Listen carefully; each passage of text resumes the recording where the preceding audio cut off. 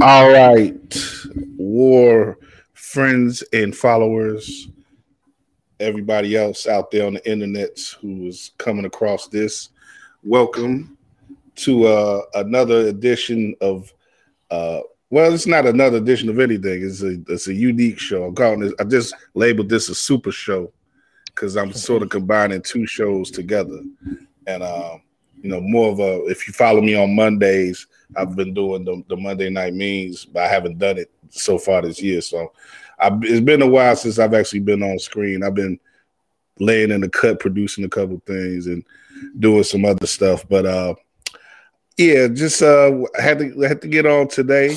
Pretty good day, newsy day to get on with some OGs here, War OGs, Demond Spruill, and Joe Tanksley with me in this first hour or so, maybe more like 40 minutes probably, but 40, 45 minutes. But after the 8 o'clock hour, I'm going to switch over with some of my guys from Running with War show. We get into some basketball stuff that we haven't done Running with War yet in 22 as well. So sort of getting back to the flow of things finally after, I don't know, just like I say, I've been doing stuff. I just haven't been getting on screen, you know. You're a busy guy. I haven't even been celebrating my what? You're a busy guy.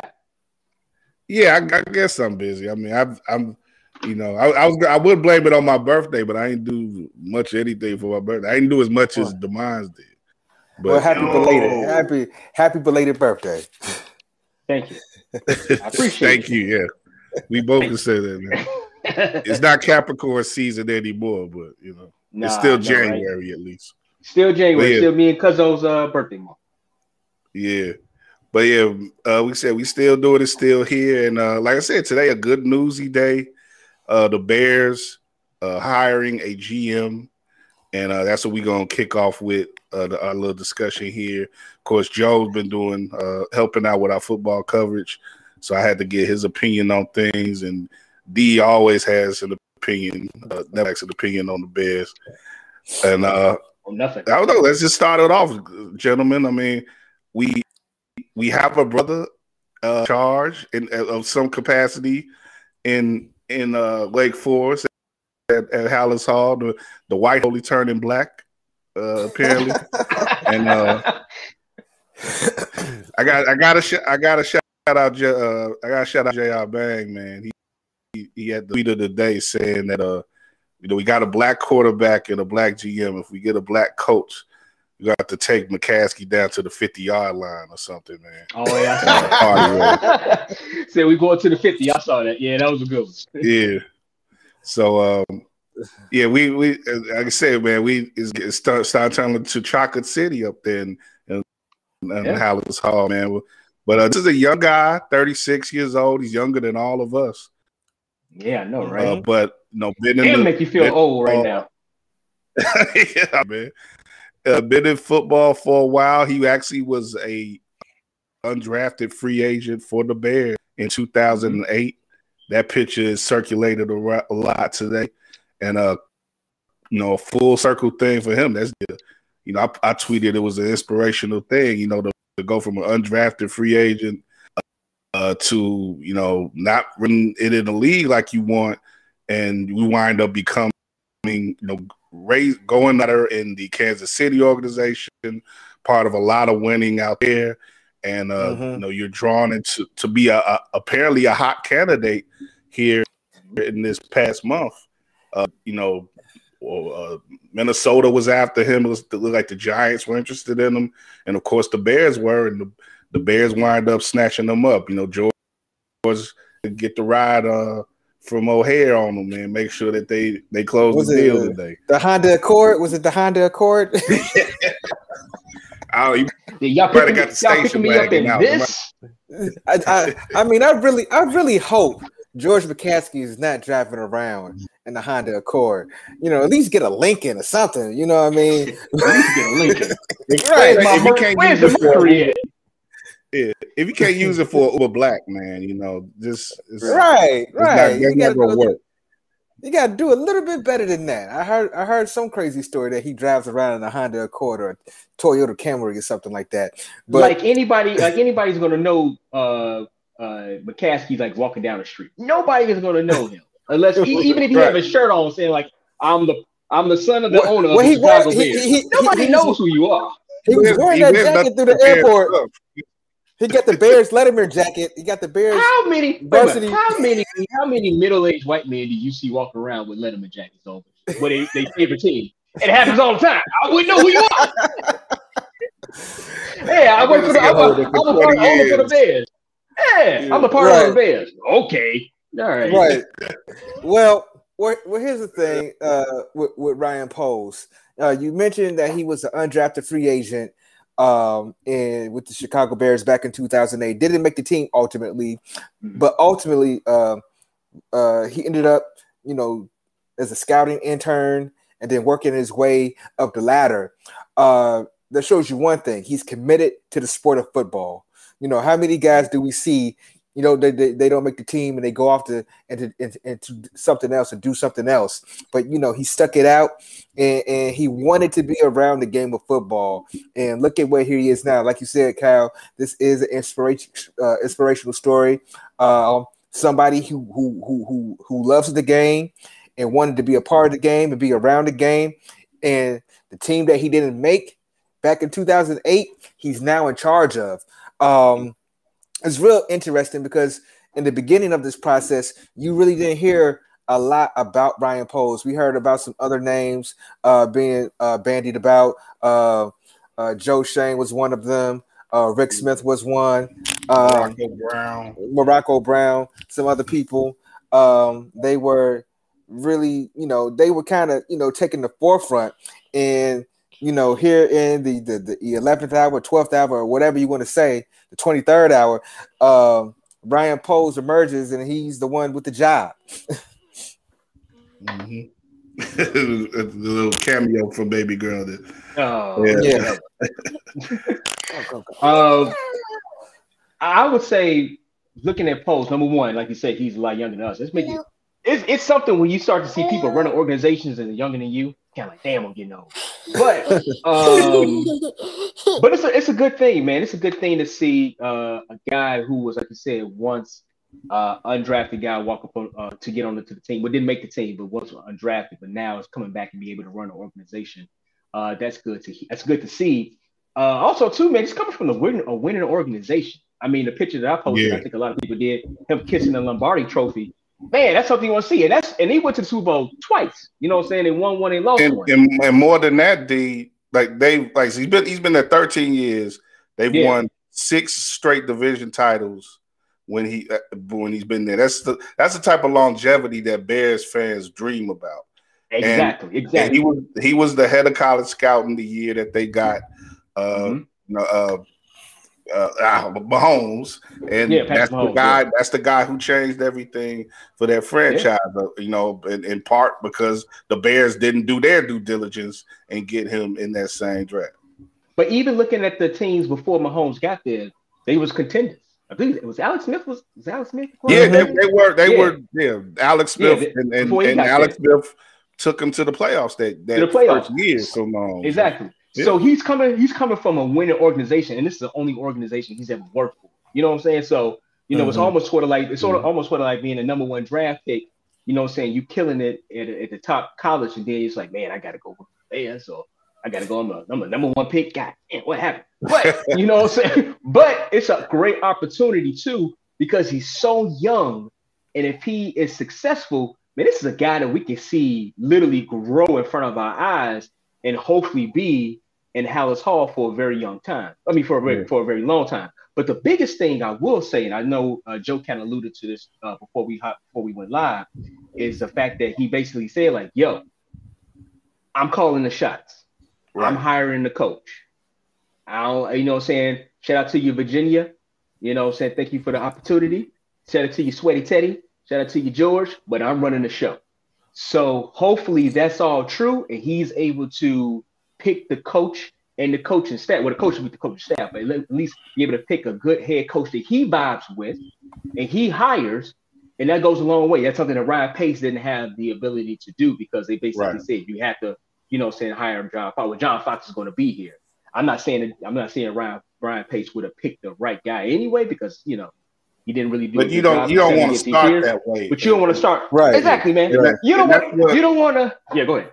Well, I was just saying, like, people was already looking at some comparisons between, Poles and Pace. Starting with the first name, but and same organization. Oh no, he was in New Orleans.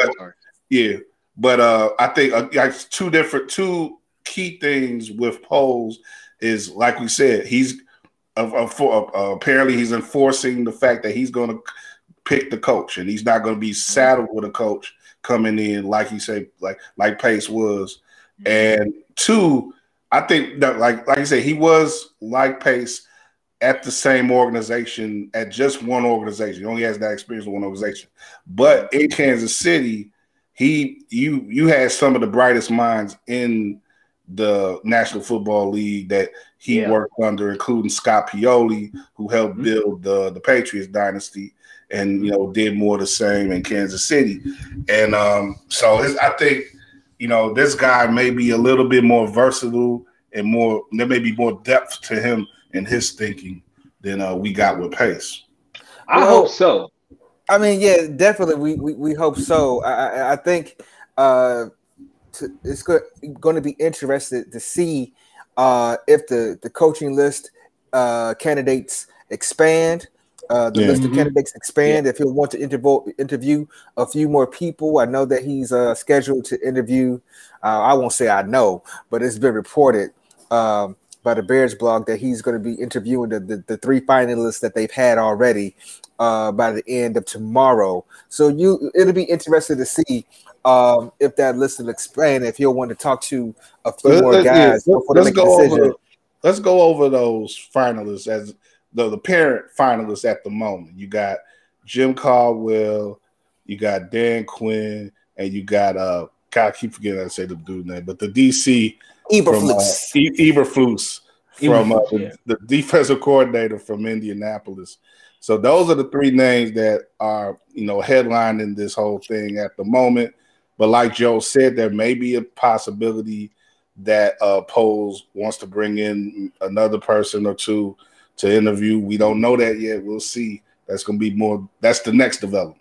Essentially, I hope it is. I hope it does. Because if it expands, then I know that he's actually throwing his weight around, right? In House Hall. I hope it's not just kind of like, okay, he's three guys, you have to pick for. I hope it expands, even if it's one or two other guys, whoever it could be. Man, throw out some Hail Marys. Hey, I know Sean Payton. You want to go to Amazon or Fox to do some sports, be a talking head. I just want to have a conversation with you. Hey, Jim Harbaugh. Yeah, I just want to have a conversation with you. What'd be important about that, D, with Payton? Payton reportedly, doesn't like, and this is, I'm getting this from out the mouth of our guys over here at NBC Sports Chicago. Apparently, Coach. Payton has been reported saying that he doesn't like the way that the Bears have been run, so he may not want to work there. But if you get this young guy in there, respected guy, a new guy, maybe he can show Payton that things are changing. At least they could change under him. And we got a brother running it now, Sean. We in here now, Sean.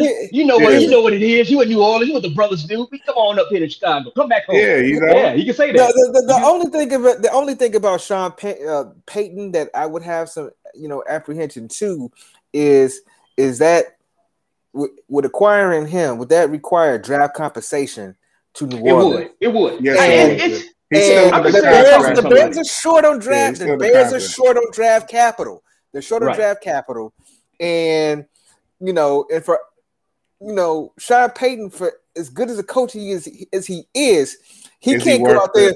He can't go out there and block nobody. No, he can't go out there and tackle nobody. He can't go out there and catch a ball. So, I mean, you gotta kind of weigh that as well. If there wasn't any draft compensation, if the Bears, weren't, in this position where they didn't have any picks that they could afford to give up, I'd be all for it. It's Sean Payton. But the fact that the one thing, the one of the major tools that you need to build a team and the most economical way, they don't have a lot of it. Sure. No, I totally agree.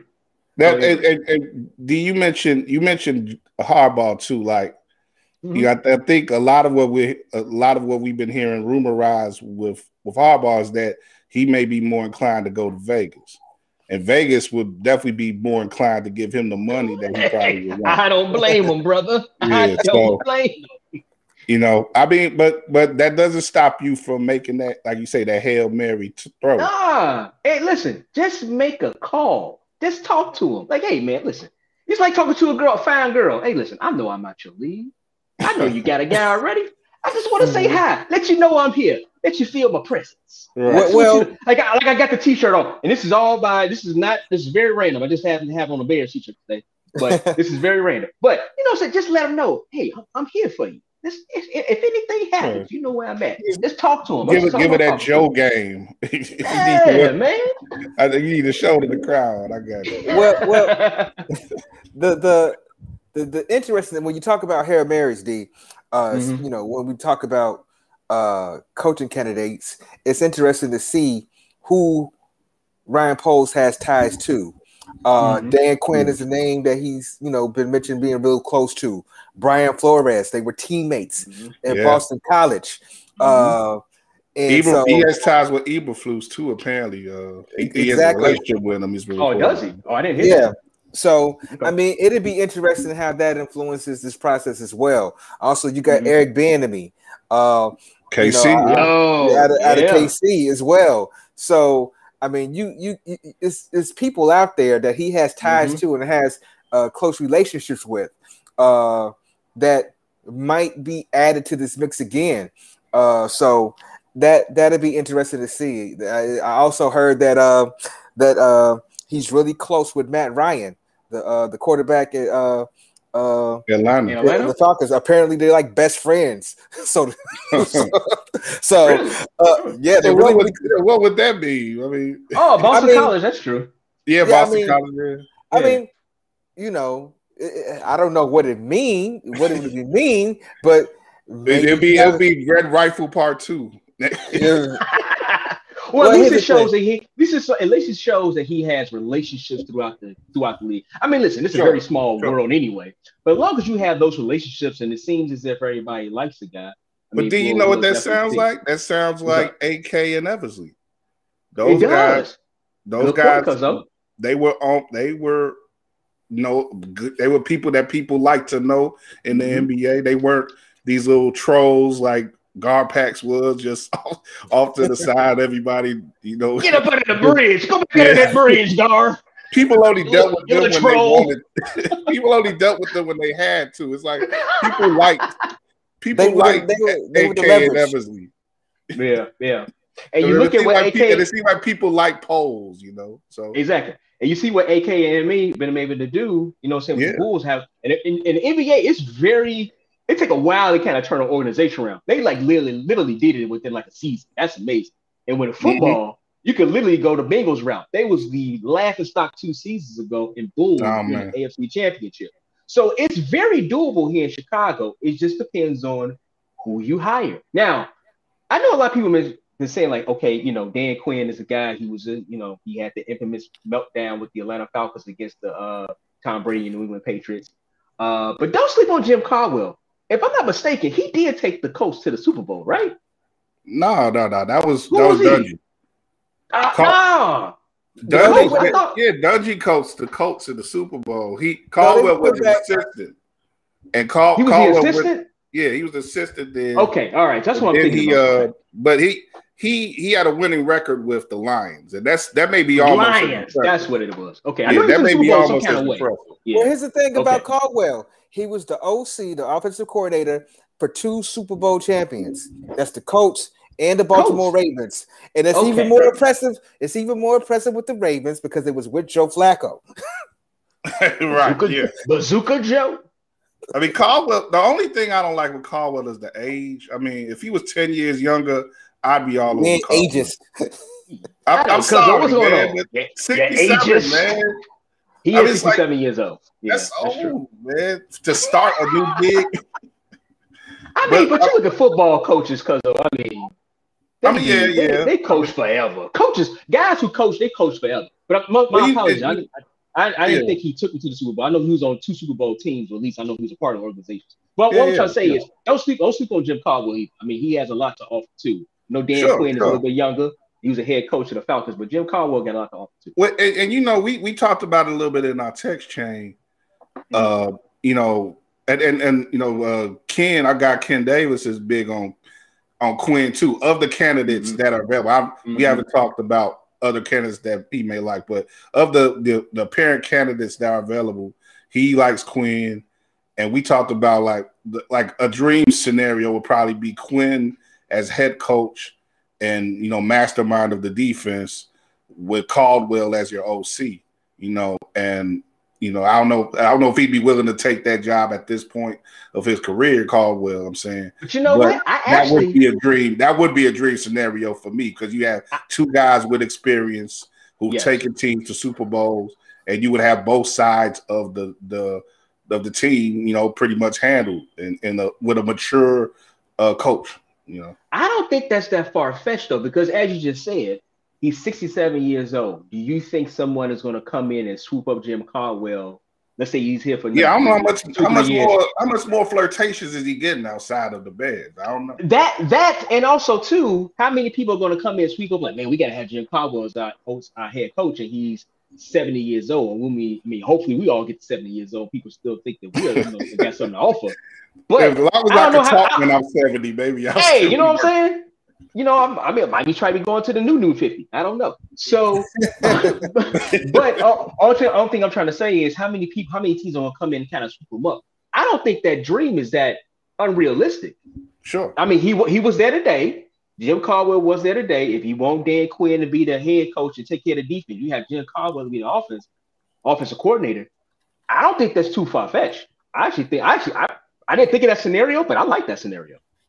What about Joe? What do you think of the three guys who we're talking about primarily now? Eberflus, Quinn, and Caldwell. Which one, if any, would you be down with having as the coach? I would say Dan Quinn, because he's definitely a guy who has done it before. He's not as old as Jim Caldwell. Just burying Jim Caldwell. Go ahead and shake your old back still. But of the two candidates, Dan Quinn is the one. I think, when you look at how the Bears roster is built right now, that defense is only a couple players away from being a top 5 defense again. And they still have some talent. You still got Robert Quinn. You still got Khalil Mack. And so you got Jalen Johnson on the back end as well, who's emerging as a premier corner. He's not quite there yet, but he's emerging. He showed a lot of promise. So you got Roquan Smith. All pro. So you got pieces on the defense that you can kind of work with and add a few little pieces, and you could be back in the top 5 defensively.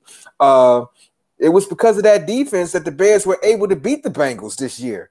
And win some games that they probably shouldn't have won because of that defense and because of that pass rush. So, I like Dan Quinn. So are you more inclined to have a defensive guy leading the team now? Because honestly, we've had offensive guys the last couple. Honestly, no, I'm not. But if I'm picking between those 3 candidates, Dan Quinn is the guy. And the reason, I tend to lean away from a defensive guy is because you need that continuity with the system and the language. And the issue with Dan Quinn, and I think that's what you kind of were talking about, D, is that if you bring in a hot shot young coordinator and he has success with Justin Fields, well, somebody else is going to want to swoop in and get some of that magic too. You know, these offense, you know, somebody's always willing to hire an offensive coordinator who's had success real quick right away. You know, would that be an issue with Jim Caldwell? I don't know. I mean, but here's the thing. Obviously, he wants to be a head coach again, though. You know what I'm saying? Because he's interviewing with the Bears for a head coaching job. I don't know if he's been a candidate anywhere else, though. So I haven't heard anything. I haven't heard it. So I mean, that, you know, that could be, you know, some of the thing. And honestly, you know, when you talk about the dynamic between having Quinn and Jim Caldwell, it was kind of the same thing when Nagy had Vic Fangio in the first year. You know what I'm saying? And then you saw the success that Vic Fangio had with the defense. And then what happens? He's the coach for the Denver Broncos at 70-something years. I don't know if he was that old, but I'm just exaggerating. But he was old as hell too. But he was old. So I'm just saying there's been precedent for this happening, you know, the other way around. Yeah. And unfortunately, and Denver's another now they're one of the teams that's looking too, because that didn't work with Vic Fangio is 63. Okay. 63. Yeah. That's not So a few years ago he was like around we had to been 60 when they hired him, I guess. So, yeah, how long was he in Denver? Was he in Denver for 3 years? I guess so, because that was 19. That was right after the 18 season. Right. Yeah, so there's definitely things you gotta think about, and that's like I say, that's the thing. Like even with Caldwell is successful, like he may lose steam in like 3 years, you know, because of his age, you know. I mean, that's when you kind of have somebody in the wings. I mean, this is when you're gonna see the hiring in the mind of Ryan Poles. Am I going to have guys that be able to succeed? Damn near kind of like how Holmgren had up in Green Bay. We had all those guys working up under him. I think even when he was the assistants and stuff like that. This is when you start to see, you know what I'm saying, the tree, you know what I'm saying. You know who had that too is Quinn. Quinn had that too. Shanahan under him, not McVay, what's the cut? He's had a couple coaches he had a great staff in Atlanta for a while. He did. He did. And that's the thing. I mean, when you talk about Dan Quinn being the best of that bunch, you know that he can build a staff, you know, and you feel confident that he can pick the right people to do the job. You know, and that offense in Atlanta had a lot of success with Dan Quinn as the coach. So listen, I mean, he should have a ring. Now, you know, I was watching somebody, I can't remember who it was. It might have been Coach Wanstead with Ken Davis. He had an emergency podcast for the hiring of Ryan Poles today. I think it was Dave Wanstead said that Wani said that man, he could have a ring on his finger if he had the experience back then to call up to whoever was the OC at the time. I think it was who's the coach right now? Shanahan. Like, yo, stop them throws, run the ball. You know what I'm saying? Sometimes you got to fail to succeed. So now he has that experience. So, you know what I'm saying? Like you say, he's able to build a good coaching staff around him. And now, if he's ever in those kind of scenarios, he can always go back to, obviously, that one of the biggest failures, you could say, in sports, you know, saying leading by like 20-something points and losing the Super Bowl. At least he's able to kind of go back to that. Well, wasn't Dan Quinn on that staff when in Seattle when they should have ran the ball and they threw it and it got picked off? Was he the defensive coordinator then? I can look that up. I don't know if he was a defensive coordinator on that team. Well, Daryl Bevel was the offensive. Daryl Bevel was the offensive coordinator. I think Dan Quinn was the defensive coordinator, and I think that's when after that he got hired as the head coach for Atlanta. So I think he was Seattle's coordinator from 13 to 14. Okay. So that I think they went in 2015 and lost in the Super Bowl, right? I'm looking it up right now. Yeah, I just want to make sure. No, because the defensive coordinator was Chris Richards in 2015. I have to look at, yeah, I mean, I have to go back and look and see. But, I mean, listen, even with Dan Quinn that was right down there in Dallas, Mike McCarthy, I don't know what the hell is wrong with that guy. But, because he's going to be out of a job real quick. Honestly, I'm surprised Jerry Jones didn't just tell Dan Quinn to just move on up. Move one seat over if you want. Yeah. Because Mike McCarthy, man, that dude, my goodness. Unless he holding out for Peyton, maybe. I mean, I guess so. I'm listen. If Sean Payton got that, you got that gig, I believe Amazon might be trying to go after him because Amazon is trying to build out an NFL broadcast team. Either that or Fox. Well, Fox, because Amazon may pick up. Amazon is going to space. He going to space right now. What the hell, Jerry Jones got to offer me? Yeah. This man is going to space right now. You know what I'm saying? I'm getting that space money. I'm on the next rocket. Yeah. Exactly. You know what I'm saying? So, I'm surprised he didn't move on up. Yeah, see, Amazon may be in play for what's Sean Payton? Now, Sean Payton or Troy Aikman? Troy Aikman? Troy Aikman, yeah. So yeah, it's a lot of interesting stuff going out there in media and football, But you know what I'm saying? Like, I wouldn't be mad at Dan Quinn either. No, I would say I wouldn't be mad at Dan Quinn either. It's better than what we had the past.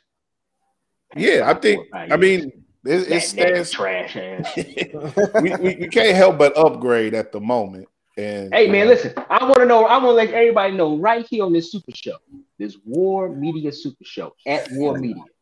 Definitely. I want to let y'all know. Years ago, on 670 The Score, he always gonna be. This is his claim to fame. I'm gonna be saying this, Cuzzo. I'm gonna be saying this when we're 80 years old. Then sitting in somebody's backyard talking to our great grandkids. I was on the radio in Chicago, and I said 2 years into Matt Nagy, you need to get rid of that guy. Oh no, D. Oh no, you gotta give them time. They went 8-8. They went to the Super Bowl. They did. Dude's trash.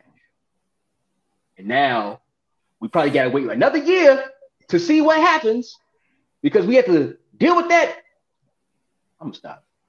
See, he called the shot like Babe Ruth on that one. You damn right I did. You damn right I did. And I told Ken he should have said my name when he called me out on the podcast. I'm saying that too. You should have said my co-host Demond Spruill said you was trash and 6-7 score. What do you got to say about that? Yeah, D is a when he's a contrarian, he gets it right. Skip Bayless ain't got nothing on you. Ain't got nothing on me. Yeah, but yeah, let's like I said, that's pretty much it with the Bears for the moment, man. Yeah. But since I got y'all here, let's look at the teams that are winning right quick, and yes, coming out of that great weekend, that divisional weekend, what are y'all thoughts on these games coming up? These NFC and AFC championship games. You got Cincinnati going to KC, and the Rams hosting. They may be able to host 2 games in a row. They are hosting the 49ers in the NFC championship game, but before the Super Bowl happens, it's SoFi. So yeah. You know what? It'd be interesting. That's an interesting matchup: San Francisco and the Rams, the division rivals. I think San Francisco beat them both times in the regular season. Both times they played. They beat them like 6 times in a row. Right. Really? So it's been that long? Yeah. So wow. It'd be interesting to see if this team can get over the boogeyman. That's the same boogeyman that the Green Bay Packers had in the playoffs. The San Francisco 49ers. And so, for how, good that the Rams looked at the beginning of that game against Tampa Bay, there was a lot to be concerned about in the second half of the game and almost giving it up. So it'll be interesting to see how that plays out. San Francisco 49ers went up to the frozen tundra, and after Packers and stole one from them. They stole one from him. And listen, Sometimes the greatest Bears fan quote came from Garoppolo. Right, exactly. Sure did. And then you had George Kittle in the press conference. George Kittle too, yeah. Yeah. Bears. Right. So yeah, that made me feel good as a Bears fan. That's the question right there, man. If you're a Bears fan, can we root for anyone but the 49ers going forward? You know what? They gave us that's kind of where I'm leaning to. That's kind of what I'm leaning towards. You know what? They did us a solid. You know what I'm saying? They did us a solid and took care of Green Bay for us. Although they apparently they did America a solid there because right. Listen, everybody in America, the United States of America, was a Chicago fan that day. The way they drug Aaron Rodgers on social media. I had a hand in. D, what's your favorite Rodgers nickname? Ooh, my favorite Rodgers nickname? I know I had one, but I hope it's retired. That's another thing I predicted too. I said Candace Throwins. Throw Rogan. Throw Rogan is pretty good. I think I like Throw Rogan. Throw Rogan is really good. It's really good. The researcher, because you're gonna have a lot of time to do research on your hands now. Yeah. I'll be a bum. Like some Russian is trying to hack us. We talking about we talking we got some chat here.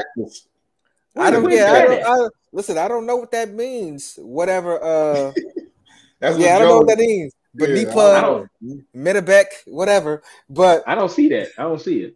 But yeah, it is, cuz. Oh Lord. Get out of here, you butt. We got the wrong subject out of there, man. Well, listen. It might.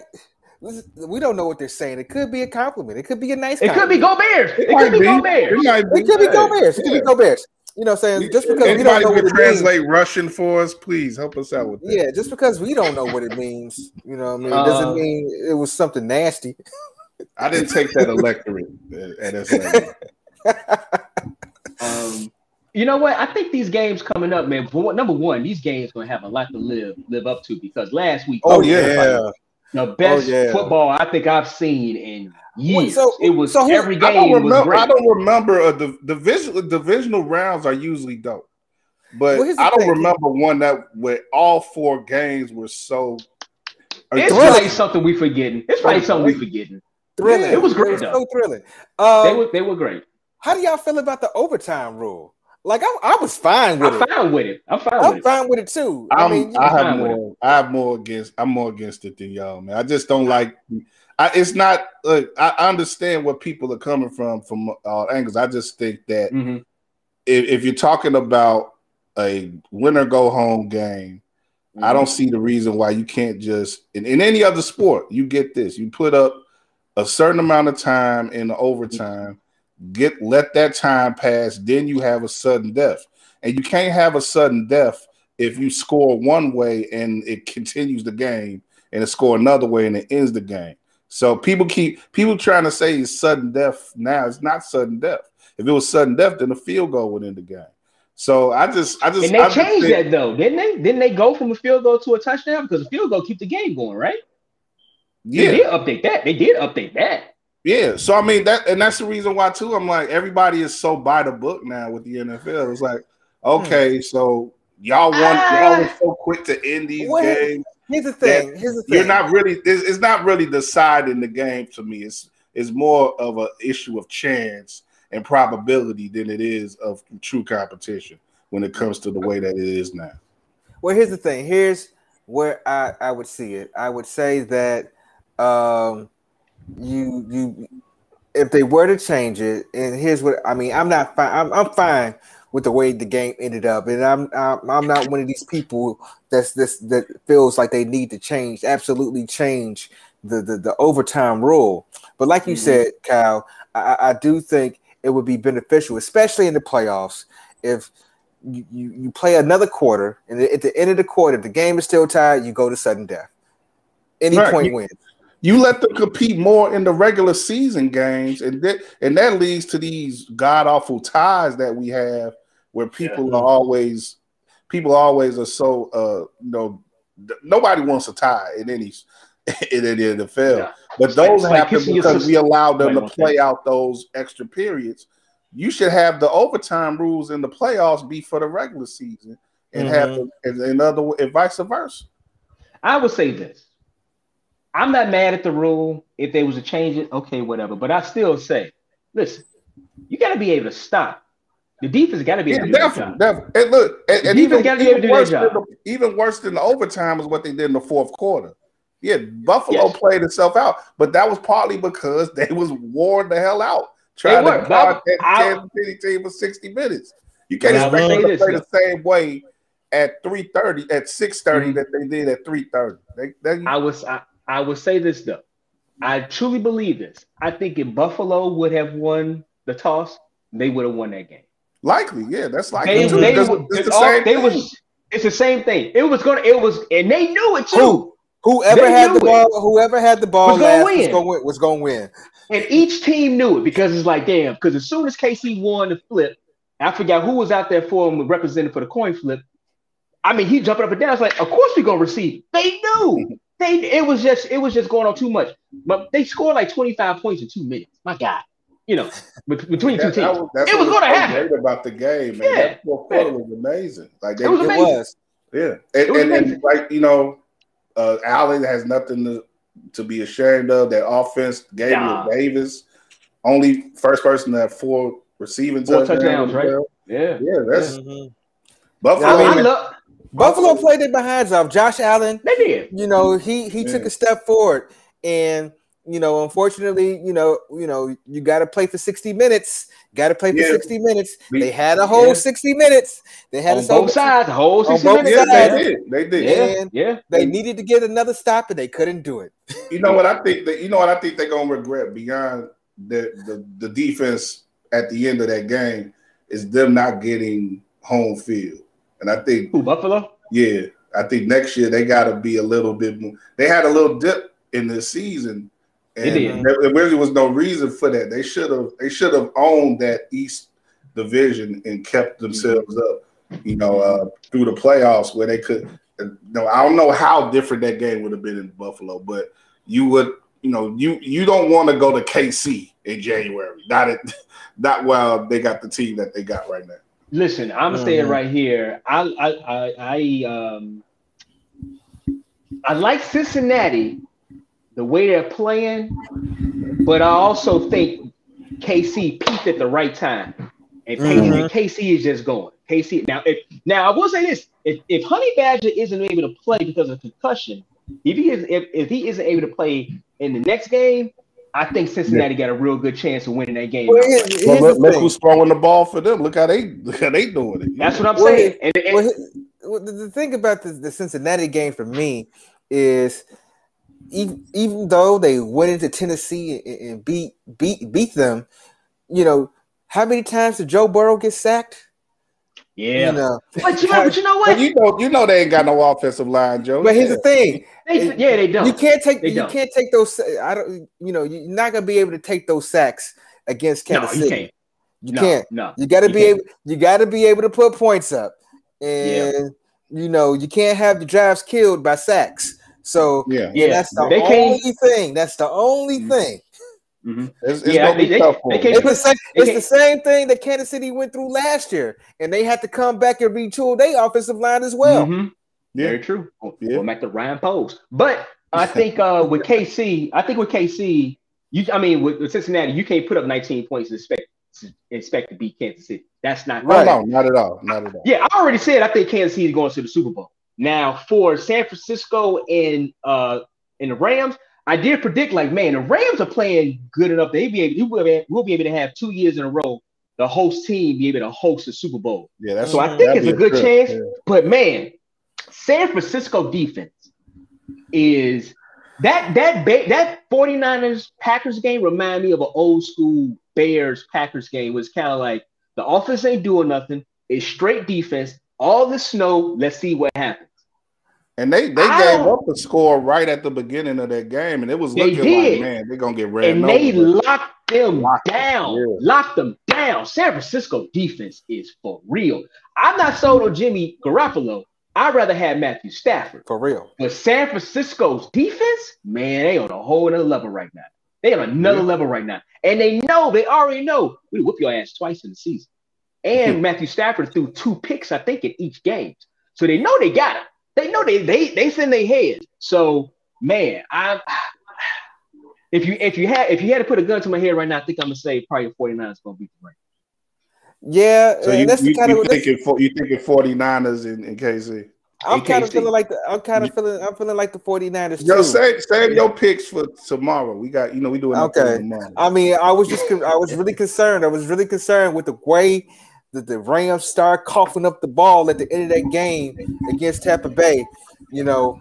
Matthew Stafford was turning to Detroit Lions. Matthew Stafford at the end, it didn't look that good. I know Dan Orlovsky running around with his bomber jacket. He praised the Lord for Cooper Kupp though. Man, Cooper Kupp was amazing. I mean, listen, I'm not saying the Rams don't have a shot. It's probably gonna be a really close game because the defense is so good. And I'm not trying to. Yeah, I think they got more than a shot. Yeah. I ain't trying to shit on the Rams defense either because they great too. That front four is like a Hall of Fame front four. So they would beat down Brady for a lot of that game. And they did. And they are playing against Jimmy Garoppolo. But man, that San Francisco 49ers defense. Woo-wee. It's something nasty. Something nasty right now. And Jimmy G just do what he needs to do. That's it. That's all you gotta do, man. That's all you gotta do. Who we got we got all these former Bears in the NFC Championship game now. You got Robbie Gould, Leonard Floyd, Yeah. So forgot me. It'll be interesting. Yeah. Well, fellas, I'm about to switch over with my running guys. But I want to before we do that, I know you guys are both in the baseball heavy too. We got some baseball stuff that came across today at a couple levels. Yeah. Well, first, we'll get into Hall of Fame stuff in a second. But what have y'all heard about these new guys that the Sox have picked up? They all look like they're about 13 years old. They all look very young. They locking down the Dominican and listen, I'm all for it. And, Cuba, they doing their thing, man. But yes, I'm all for it. Oscar Colas and let me get the other name. Let me see. I'm looking at some of my. So in 2029, we're gonna be out there rooting for these young fellas. Hopefully, I mean, this is probably a good way to keep the momentum going, even when some of the guys they got now, price themselves out of the team's budget, But hey, that's one thing I will say I love about the Chicago White Sox is they keep that farm system and an international talent. They keep that talent coming in like clockwork. You know what I'm saying? So I mean, we'll see. We'll see once they get to once they get into the organization. Once they get down to, single A, double A, triple A, and hopefully to the main roster, we'll see what they're doing. But hey, man, listen, I'm all for it. I have trust in the White Sox front office. I'm a season ticket holder. I better have trust in them getting my money. Yeah, I mean, look, there's no reason to feel bad. We just got to see if they can, if the league and the Players Association can get on. Well, I would say it seemed like there been some good news. It seemed like there been some advancement in the past couple of days. Yeah, it seems like they made some headway on service time and how much revenue the owners are going to want to share with the players. So it seems like those are the two biggest issues that they've made headway on, and it seems like everything else will fall into place after those two big issues. I was having some internet issues. I heard you guys saying that the young guys they have that they've signed for the White Sox, Oscar Colas, Cuban defector, right another now, Cuban, right, coming out of playing in Dominican right now, or living in the Dominican right now, but he's 23 years old, and this is somebody that they were kind of saying like is another Shohei Ohtani type. Supposedly he has plus stuff pitching. but he's a very good right fielder. They say very good right fielder, very good left-handed bat, and so I'm more interested in him in the right field aspect because that's been a hole for the White Sox for the last couple of seasons. They haven't really found a consistent person to man that corner of the right field, and we still need a second baseman. Yeah. So, I was really hoping they would, be able to land Marcus Semien, or he got paid. Who signed him? The Texas Rangers. Texas Rangers. Crazy. They went on a spending spree before the lockout. Yeah. Right. They still gonna win, and they still gonna win about 75 games. Right. So, but I'm really interested to see how the Sox are going to handle those holes in their lineup. Yeah, I agree. Yeah, they got to lock down second base, man. They got to lock down second base. They got to do something. Man, what did you do to agitate these Russians, Kyle? They back. Why can't I see this? I want to see the Russians. What? We are not Tucker Carlson. What are y'all?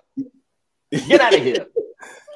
Let me get Drew on. Maybe they'll like us better with Drew on. Oh, they like Drew. Oh, we got a light skin one. Yeah, hey, man, come on, all that color complex talk, man. I thought we was past that.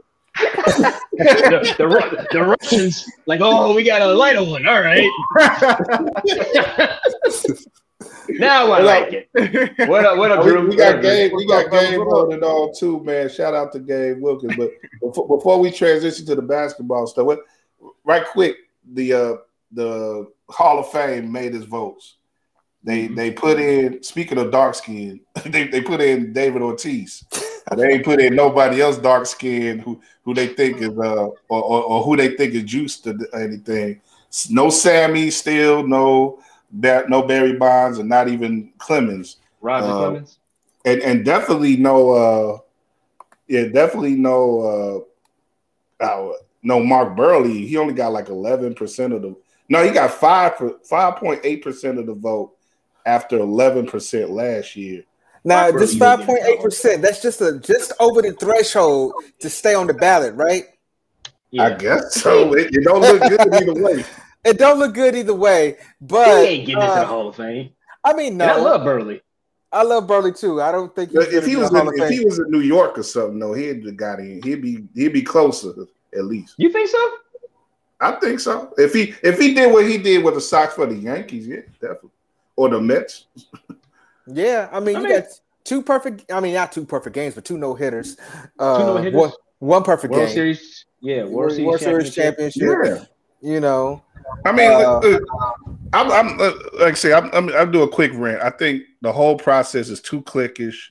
They don't let enough of the diversity of people who cover the game of baseball. It's getting more diverse by the year. When we talk about people of color and younger people who cover the game, it's just these like a couple dozen old white dudes who've covered the game for 50 years making these decisions, and they doing this stupid stuff, keeping out Barnes and all these guys. Look, I just don't like it. The process is whack. And to have the Hall of Fame without Barry Bonds don't make no damn sense to me. Here's the thing, too. You want to talk about the steroid era. You want to keep up those guys. That was an era in baseball. It is a part of history. All right. It just wasn't like a player. It wasn't a player that wasn't just like segregation. How do you judge those guys' numbers against what we have today? It wasn't a player that wasn't juicing back then. I'm just sorry. That's just the way it was. And wait a minute, didn't Big Papi get popped? Didn't Big Papi get popped? Yeah, but he had a letter from the commissioner that made him exempt for some reason. They let him slide. They let him slide for some reason. Kenan Thompson play him on SNL, so they let him slide. Right. So he got shot. We gotta put him in, y'all. We gotta put him in. I mean, that's the thing about it. I mean, these guys were the biggest stars in that era. You got to put them in. I don't care if they did steroids. They literally saved baseball. Right. Like, literally. Sammy Sosa, I never thought was a Hall of Famer anyway. Same way I don't think Mark Burley's a Hall of Famer. Like both of them. You know what I'm saying? But they ain't Hall of Fame. Barry Bonds is a Hall of Famer. If you look straight at the numbers, I think Sammy gets in. You think Sammy should get in? Really? Sosa not a Hall of Famer. If he was clean, he would get in. What was it? He batted like 260 or 250, something like this? What's up? Put it like this on the Sosa thing. 5 years old. I can remember the summer of 1998 because I was reading the Sun Times every day and I was looking at the home between July to September. And the main reason why I was looking at it wasn't because of the guy who broke the record. He did the previous to get back in that race. So that was one of my first earliest introductions to baseball. Was seeing Sammy Sosa. And to me, anytime you a member of like the 500 home run, 600 home run club, especially back when he played, you typically a guaranteed shoe-in for the Hall. So in my opinion, but I don't Sammy is a Hall of Famer. I don't think, but just me and Barry. I don't even think Mark McGwire's a Hall of Fame.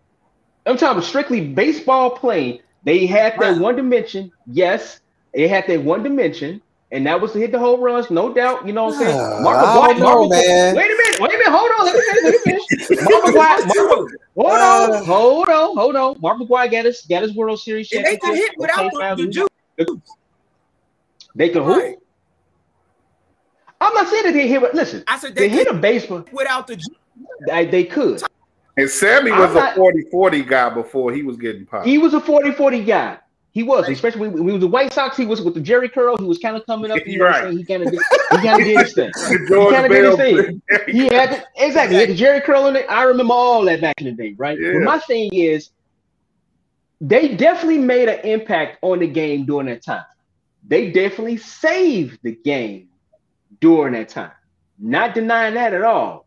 But as like a pure baseball player that probably deserves to be in a Hall of Fame, I wouldn't put him there. They are not Barry Bonds by no stretch of the imagination.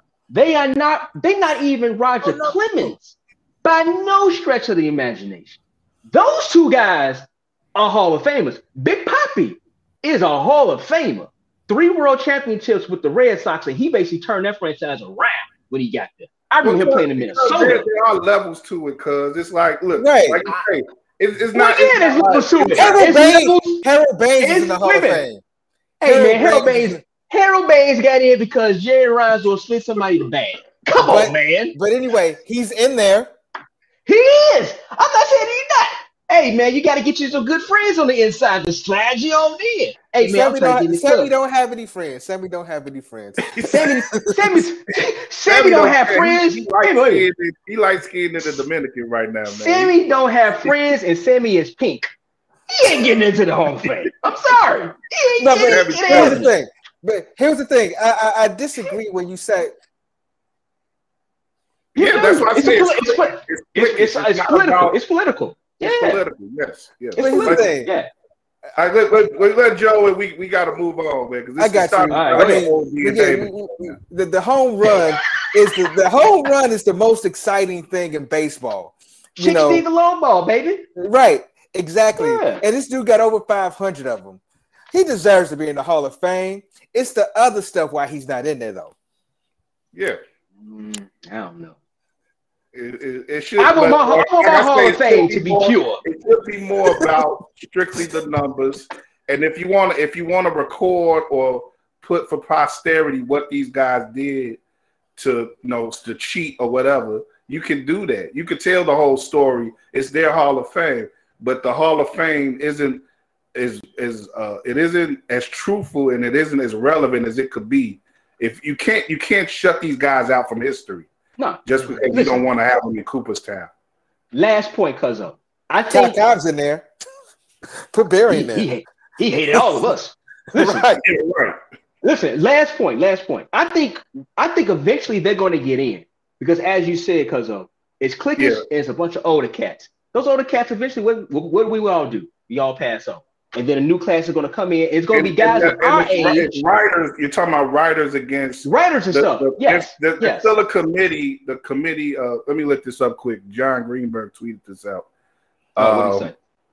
The Today's Game Committee, and it's six. It's apparently 16 members, Hall of Famers, people already in the Hall of Fame. So you're talking about players, executives, and veteran. Well, that may be risky. They're veteran media members, but I think when you include players in the conversation, I think there's more of a chance that they'll be able to.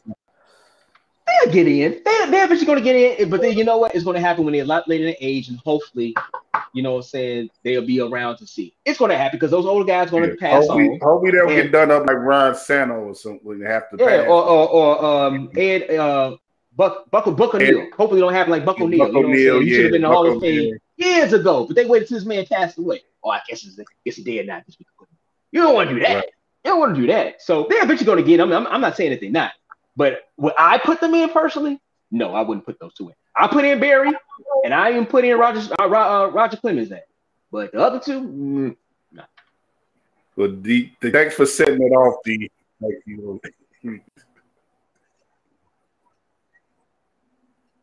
Mm-hmm.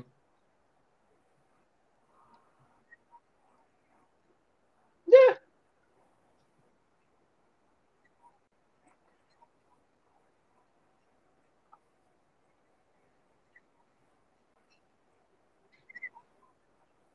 Mm-hmm. Mm-hmm.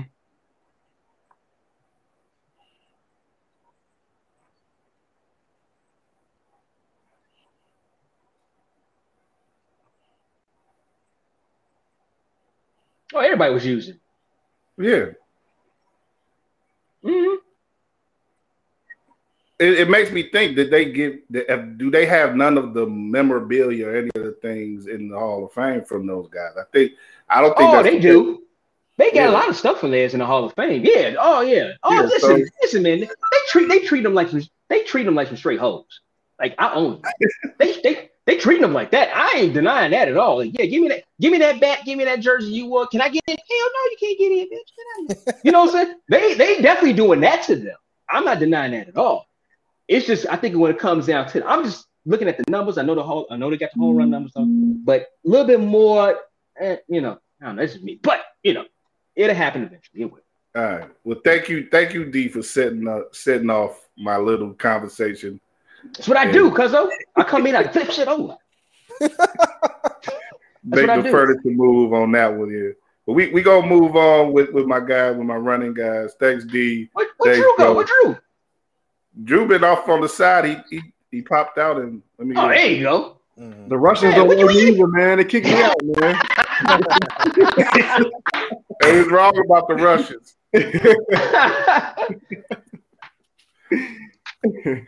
Let's see if we can survive the next 40 minutes or so. Thank you, fellas. I'll let y'all go. Right. Joe, love you, boys. You, man. D, it's good to see you. Always, boys. Love y'all, man. Yes, sir.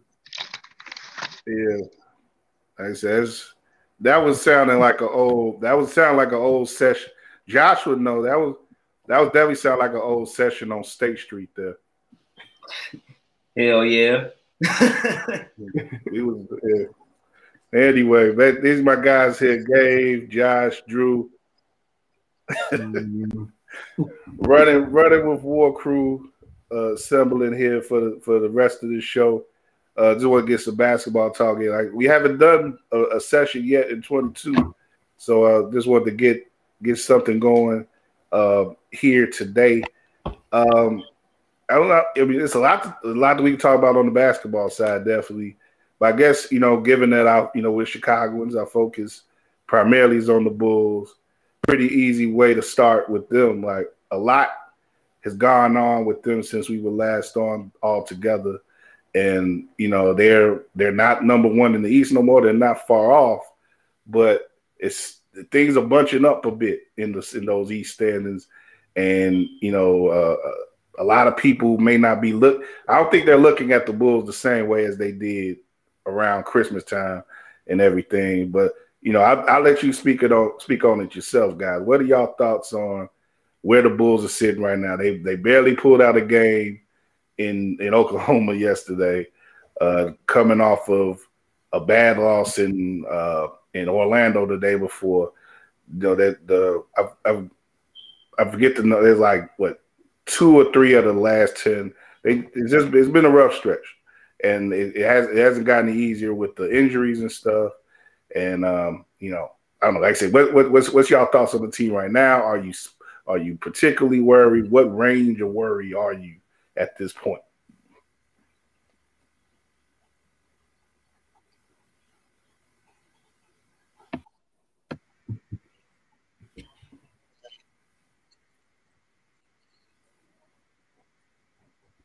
Sure.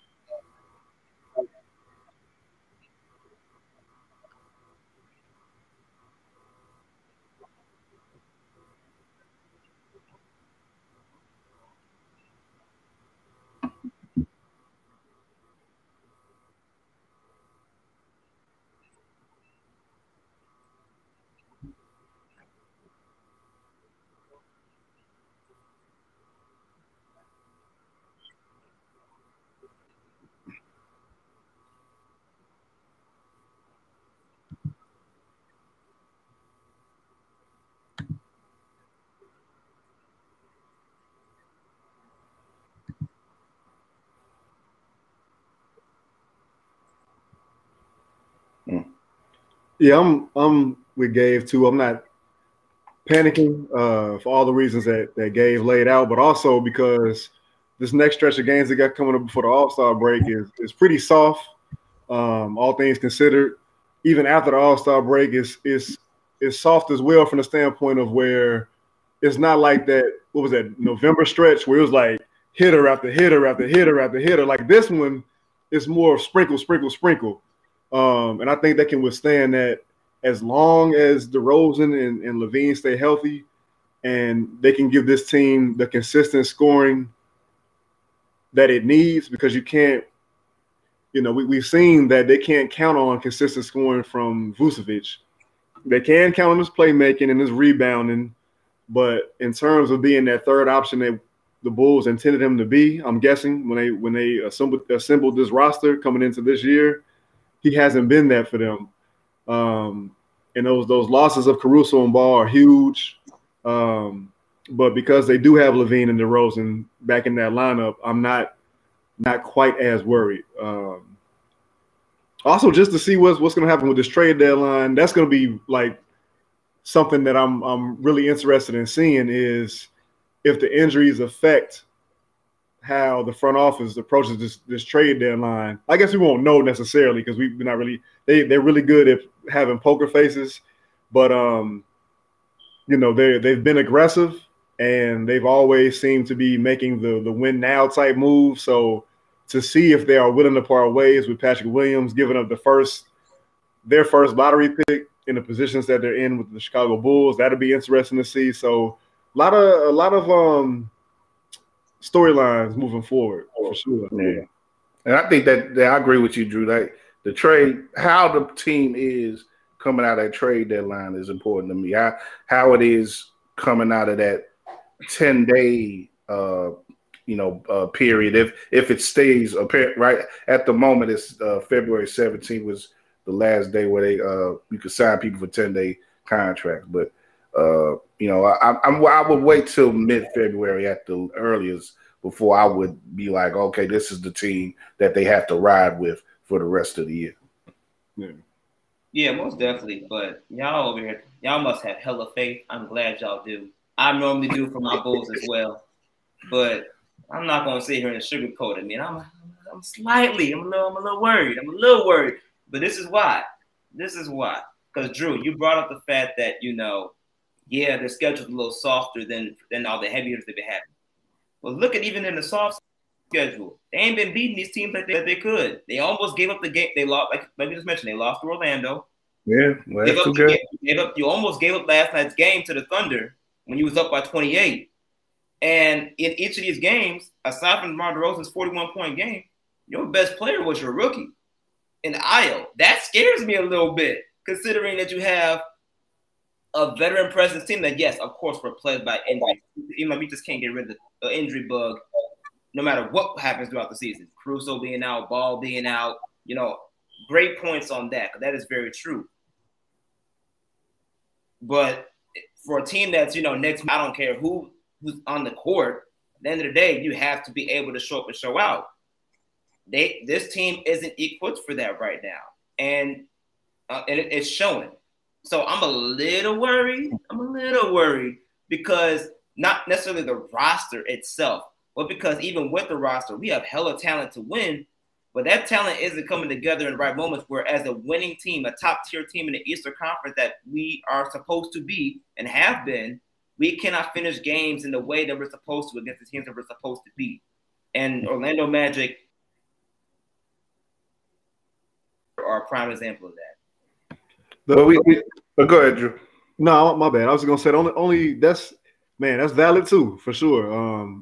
It's definitely some concerning factors at play here. But the only pushback I'll give to that is that it's hard to judge what we've seen really since that stretch where they won 9 games in a row. Even though they were winning, that defense that's when the defense was starting to slip, when Caruso was out, when Ball was out, and the fact that this team hasn't been whole the entire season, and depending on if and when Williams gets back, they won't be whole the entire season moving forward. So it's hard to really judge what we're seeing accurately because they haven't been on the floor the way they're intended to be. Like Gabe said earlier, and like how you addressed too, Josh, Ayo Dosunmu was their best perimeter defender right now. And as well as he's played recently, there's a couple games where he, didn't shoot well at all from the field. His defense was still there. But when you're trying to depend on a rookie who, what game are we at now? Are we 40 games in now? Like, this will be the time when he's had been March Madness. So that wall is probably coming up soon, even though the All-Star break is nearing. But yet and still, Jones Jr., Ball, Caruso, hopefully, especially Jones Jr., but these guys should be back within about a month before the playoffs start. That should be a decent enough time for them to, get some games under their belt, hopefully be able to mesh together again and ramp up for the playoffs. You just hope that they don't dip too far back in the playoff seedings, like hopefully not past the 4th seed where they're not hosting the first round matchup. Yeah. What if? I mean, it's all good points. Go ahead.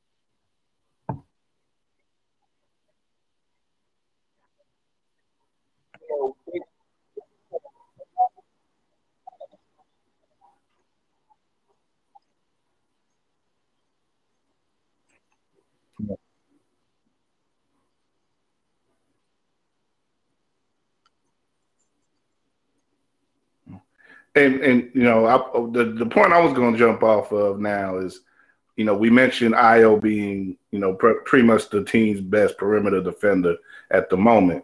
Well, that wouldn't be the case if Caruso was available. And Caruso's injury, much more than any other, this year is more senseless than any other Bulls injury because of what happened with Grayson Allen.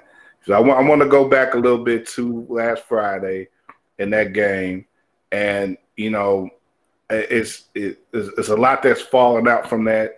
Allen gets a 1-game suspension, and really disappointed in the Bucks as an organization, the way that they wanted to represent themselves. I understand backing your guy, but being petulant about it, in my opinion, don't make no sense. Acting like you being put upon by the league, when your guy should have got more games than what he got. Everybody outside of Milwaukee has agreed with that, and he has his reputation. We've all seen his reputation in time after time, national televised instances of him just doing bullshit on the court and hurting people potentially, and actually hurting people, going back to his days at Duke. And I just really wish it was the Bulls had someone, or maybe they could have teleported Oakley or somebody from the 80s who would have been right there to punch him in his mouth as soon as he did what he did. But the Bulls don't have that apparently, and that may be another reason why. I don't know if they have the right nucleus of guys right now. I'm not saying that you need to have a thug, your own thug necessarily, but I can't think of a team that has reached the highest heights in the NBA who wouldn't have a guy, or at least guy who was willing to, regardless of reputation, be willing to jump up in Grayson Allen's face in a moment like that. And the Bulls did no such thing in the moment. And that's really one thing that worries me about the team as much as anything. If you guys want to jump off on that, feel free. You saying there's too many nice guys? At the moment, yes. No, I think that's fair, man. I think Grayson Allen, he was good. He went for the ball with that left hand. He was cool till he started doing that nonsense with his opposite hand and trying to yank Caruso down. I just don't understand it. I don't think many of us do. You brought up bring up a good point about the organization in general. I know they pulled down that tweet that they sent off the following morning. The tweet came out, I think, before the report that Caruso was going to be out for 6 to 8 weeks. So I think that was the timeline. Yeah. And once that came out, they took down the tweet. Yeah, and then the organization saying they didn't agree with the suspension. It's just, and like you said, I understand Chris Middleton, Budenholzer coming out and backing Grayson, because what else are they supposed to do? But if you look at that video, man, it's clear. Like this, after that, like I said, after that initial play on the ball with his left hand, Grayson Allen goes and does whatever he did with that right hand, and totally not a basketball play. Not at all. He's on the sideline smirking. It's just nonsense. I'm surprised that he only got 1 game when the NBA and all the national writers made it clear that teams or the league office would take into effect the outcome of said play when it came to what the determination would be for him to be suspended. So I was surprised by that 1 game. Andrew, I'll take it a step further for you. I'm more disappointed in the league because if you went in the NBA, if you're not in the game and you on the bench, you step on the court, that's automatic 1 game suspension. So you're gonna compare that type of suspension that Grayson Allen got to that type of play that you can get according to league rules. No, they don't match up at all. And that's a good point. The league should know that. And so because of the fact they only gave him that 1 game, which can equate to a harmless play that someone else that's not even in the game can get. I mean, come on. That's just ridiculous. That doesn't make any sense, and the league should be ashamed of that. And obviously Kyle talking about nice guys. Yeah, there's a lot of nice guys. But you can technically, your 1 mean guy is actually the guy that got hurt.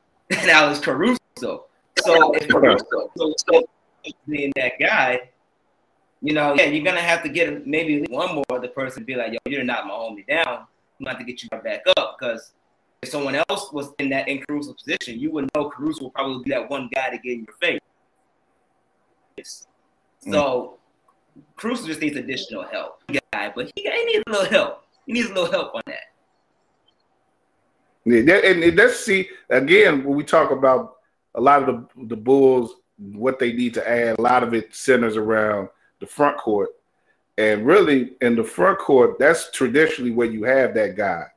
The Bad Boy Pistons had a bunch of them. You had the Knicks had a bunch of back. The Bulls had, like I say, going from Oakley to Cartwright to Livingston. Even Stacey King was down to throw a punch every now and then. Like they had guys like that throughout the dynasty, and the Bulls the Derrick Rose Bulls. You had guys like that who was willing to get up in people's faces at least. Not maybe they was selling wolf tickets, but you got to at least show out for your people when they get hit upon on the court. So, like I said, the Bulls just need one guy like that, at least one guy. And, if it's a front court guy or a back court guy, don't really matter. But usually, like I said, traditionally, you have that guy in the front court. And it ain't going to be Tony Bradley. I know that because we see him get picked up and cuddled like a baby already. So they need to upgrade that part of the team, Yeah. No doubt. Javonte Green, I think, got some of that in DeMar DeRozan. He wasn't available yet at that point. The problem is they're so important to the team. You can't have them getting thrown out or getting a game suspension themselves, man. It's crazy. Right, we can't. Right. That's why I say I was in the text, man. I said I hate to reference the text chat, but but Josh, no, we got to use a 10-day contract to get a thug in from get somebody in from the big three or something. Now I nominated Reggie Evans when Josh, I don't know if you remember when they was at the UIC Pavilion last year. He almost got into it with somebody. And so I was I was like, yeah, let's see what Reggie doing. But the next time they play the Bucks, get him on a 10-day and let him, just let him do what he do. Man, yes, man. That's what is. And look, yes.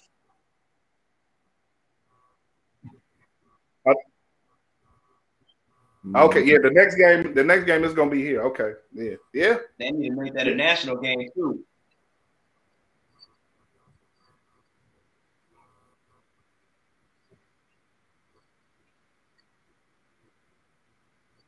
Mm-hmm.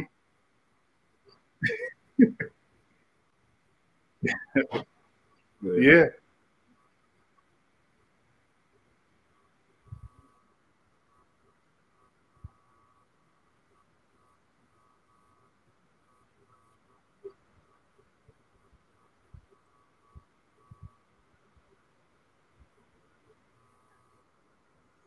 Yeah.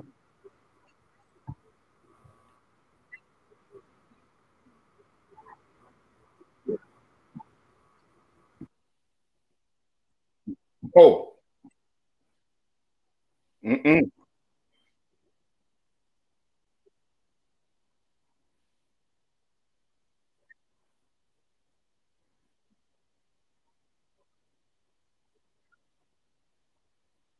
Yeah.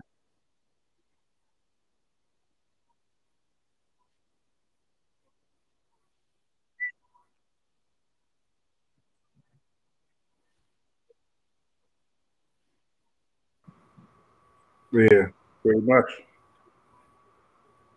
yeah. Like when he got into it with Mo Wagner on Sunday. Yeah, other year. Yeah, man. Yeah. But it's going to be interesting that next game, being that it's going to be here, the crowd is going to be really up for it. And I'm like I said, the team may be a little different at that point, So I'm willing to see, but I think the guys who were there on the court on Friday, I'm gonna be more interested in how they respond as much as anything, and how they're going to play, what type of message they're going to send.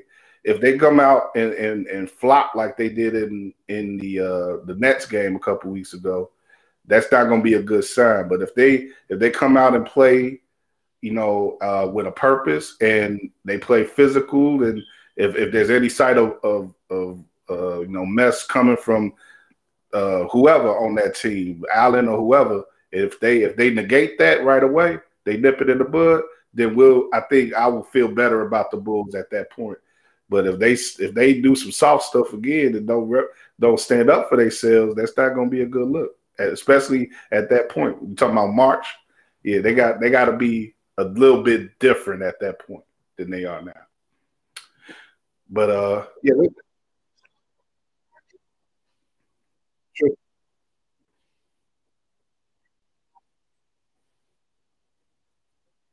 Yeah.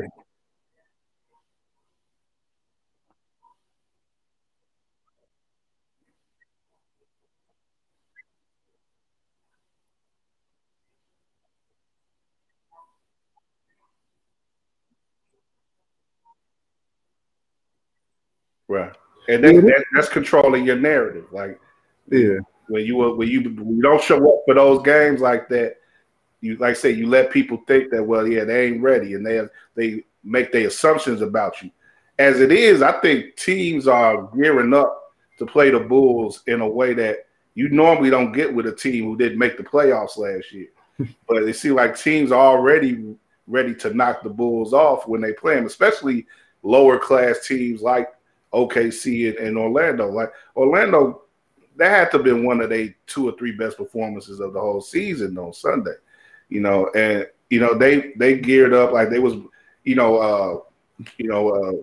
my man from Gonzaga was doing man, he was he was really showing out dude, you only got 9 wins after tonight, man. Chill out. See, I agree that the Bulls definitely got a bullseye on their back. Because of how well they play. Other teams here, the Bulls back, huh? Okay, we're gonna show y'all something. But Orlando, especially, you got to remember they got Wendell Carter Jr., they got Franz Wagner, 2 guys who could have been here, for all intents and purposes. So they got they're playing with a little more something behind them than they ordinarily would. Just in that case, like Orlando's kind of a special case with that. I think they're probably gonna, as long as they got those 2 guys, they're gonna keep trying to give the Bulls their A game. But to go back on another point you had, it's just unfortunate that the times that the Bulls have been on national TV, and you don't want to make excuses, but they didn't have Vucevic against Golden State. Derrick Jones Jr. gets hurt like the first minute against the Nets, and that game was competitive until the third quarter. That's when Durant just uppercutted him in the mouth, and he just didn't have any response.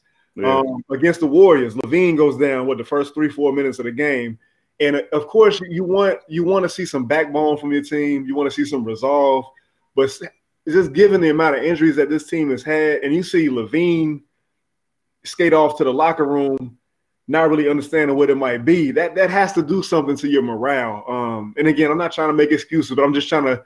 There's only so much you could take. Yeah, and they did have a better showing in Milwaukee. You could argue that that's a game they should have pulled out if Kobe and Ayo hit a few more shots, because those guys have been, especially Kobe, he's been really off the last 3 games. Maybe he was due to be off because of how hot he had been.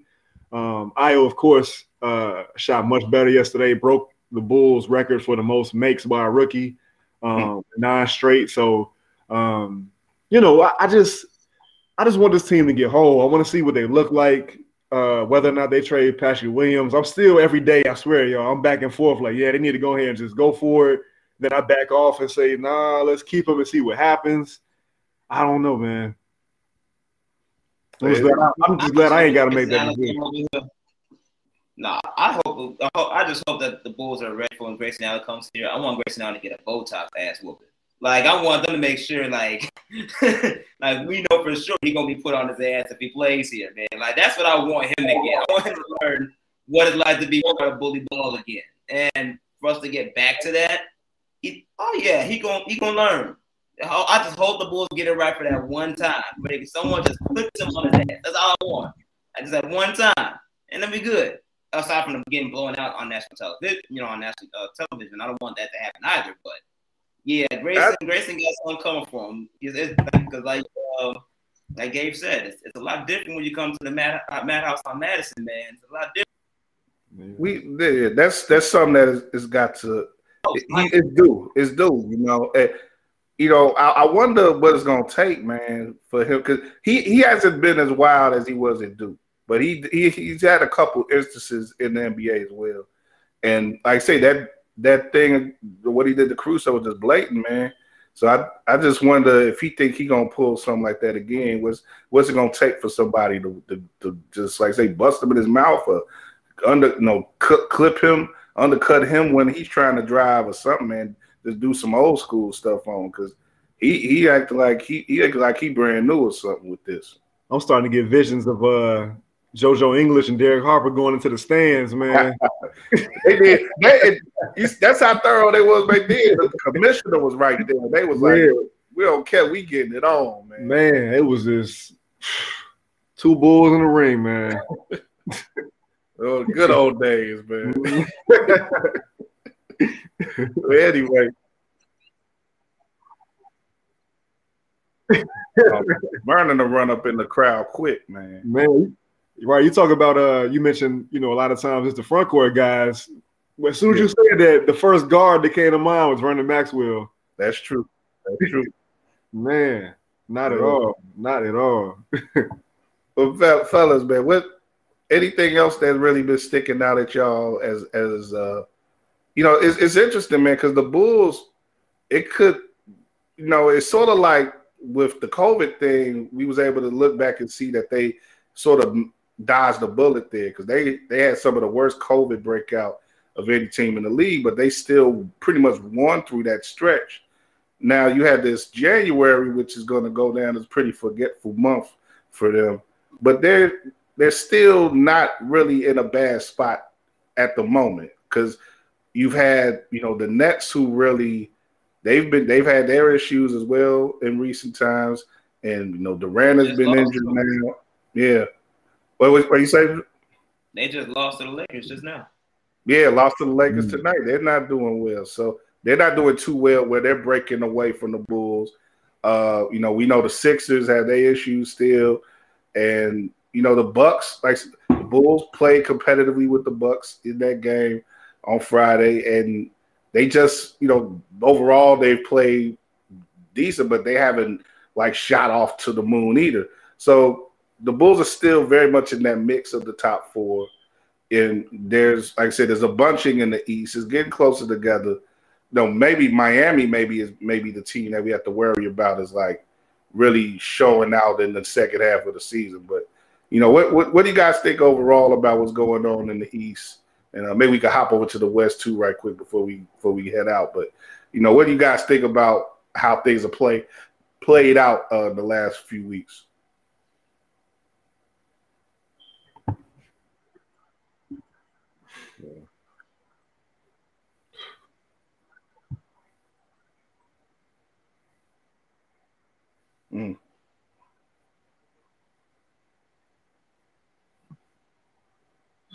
Man.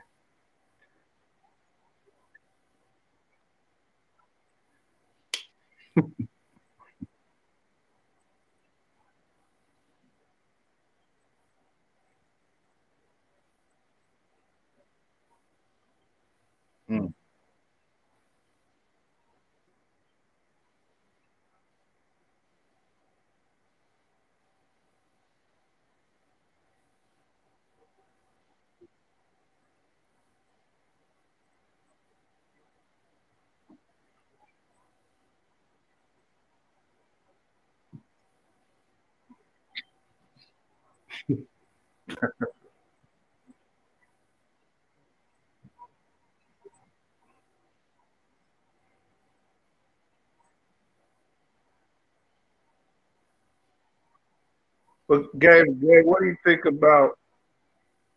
I said, Gabe, what do you think about this talk about maybe them holding off till the off season and doing this thing with the James with Harden, maybe coming over and unloading Simmons that way.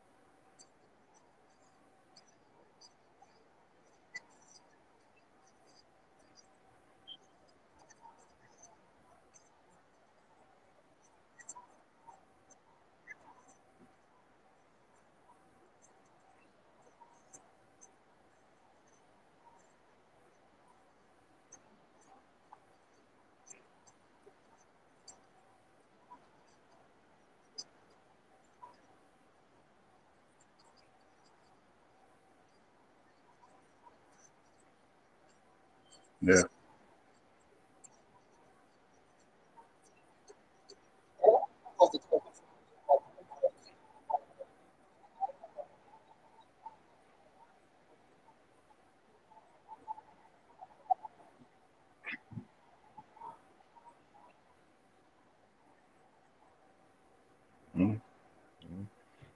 Drew, Josh, y'all got anything you want to add to that, or anything else you got been keeping track of? Man, I'm just listening to this James Harden's talk, and I'm like, and I get it, but winning cures all, right? Like, I just can't help but wonder if down the line, second half of the season, something happens with Kyrie to where he maybe comes back full time, or he comes through enough with a healthy Kevin Durant. Brooklyn gets rolling, you get Joe Harris back, and you get rolling, and you eventually, what if they do make the finals? Or what if they win the finals? You know, James Harden, is he really going to sit here and be like, well, I mean, I didn't sign up for all this chaos, but this chaos helped me get close to a championship. Am I going to get that anywhere else? Like, is that really going to change his mind? Yo, I should leave or I should stay. Yeah, of course, I believe he's going to test free agency, like Gabe mentioned, as he should. But at the same time, how much is he really going to test in the free agency market, especially if, you know, the Nets come through and make a deep playoff push and potentially get to the finals, even win the finals? Well, we've had guys leave championship teams. You know. Yeah.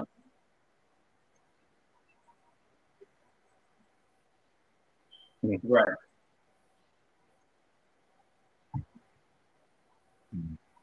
Yeah, because he, like you say, he hasn't done it yet. Right.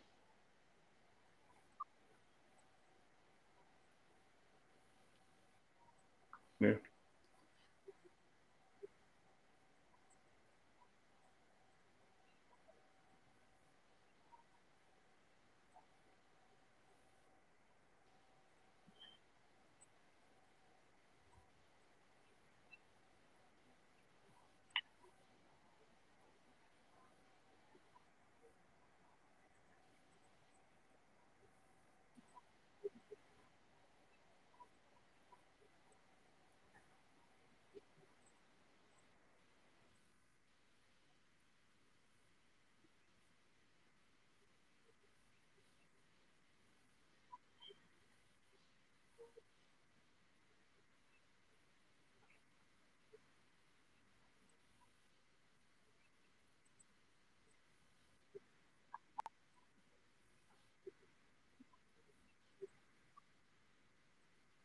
He got a nice Philly beard.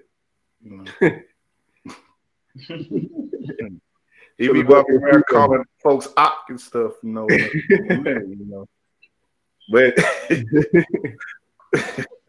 But yeah, it's gonna be interesting. I kind of want to see that happen.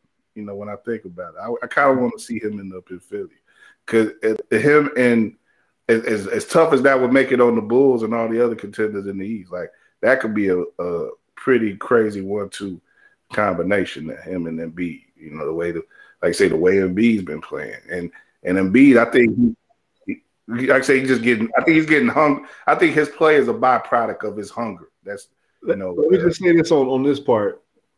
I want that to happen just for the simple fact to see how quick or how much pressure gets put on Kyrie to get the vaccine. Because you can't tell me Kevin Durant go sit up there and say, "Oh, James left, bro. You only playing road games? Nah, dog. You got to get. You got to do that again."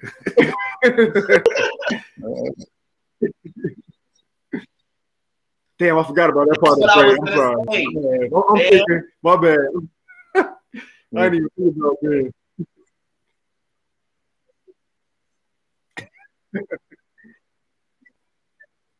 Exactly.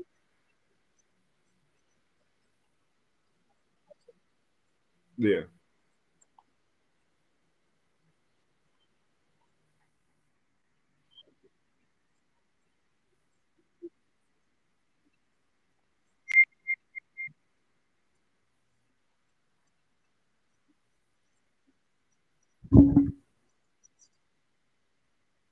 Mm.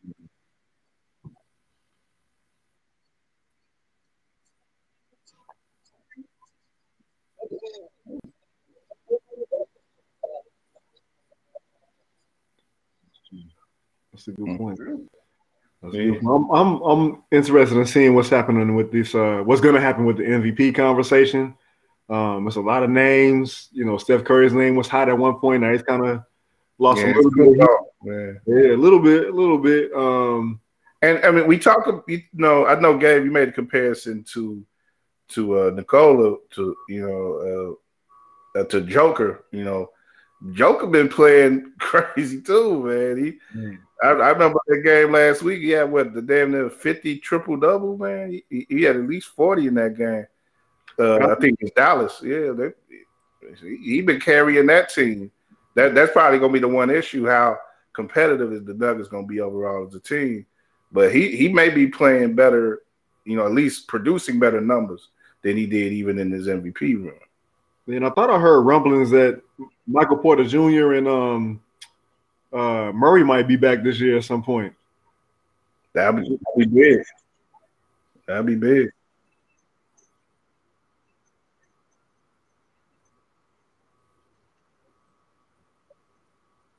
Man.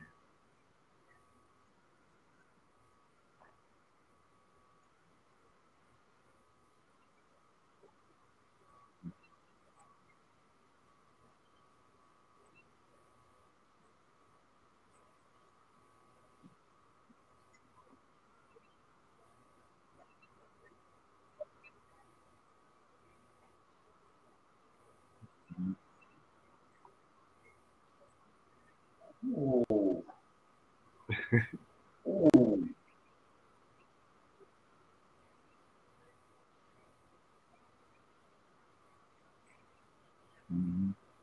Well, that's my main question for the West right now. Like, what do y'all? It seems like, Gabe, you sort of lean to this. There still is a chance for some frenzy over there, because it's like at the moment things are set up pretty easily. You got that top four that sort of they differentiated themselves from the rest of the conference. Everybody's still waiting to see if the Lakers can pull it together. And you got a team like Denver again, who may be getting reinforcements on the back end of the season. So, it would seem that y'all think that there's still a chance for the West. The West isn't as settled yet as it could be. No, not like you said, kind of that, man. But even 3 through, well. It's not as bunched up, of course, as the East, but it's still not it's still some room there for some things to switch up here come second half of the season. Yeah. If where it's at right now, I'm perfectly fine. Because I'm not going to lie. Gabe, you got me. You remind me. I'm a Ram versus. True. I knew you was going to bring up the Clippers. Yeah. Yeah. But isn't there talk about PG-13 being out the rest of the year, possibly? Yep. If he goes Thursday. Is he going to weigh that decision against the availability of Kawhi? Okay. And then Draymond Green, I thought I read something about that injury not looking too good either. Like it might be a long-term thing too. And how would you guys? Because they would if the playoffs started to play in would factor into this too. But would you give the Timberwolves any shot against the Draymond Greenless Warriors? Nah. Okay. Yeah, they wouldn't. I wouldn't want them to have Dray. I wouldn't want them to be Draymondless against Edwards. You know, they need someone to help contain that man, and you know he's gonna be trying to dunk on everybody in the playoffs. Oh, for sure. Well, you hope not if you got James Wiseman back healthy. Yeah.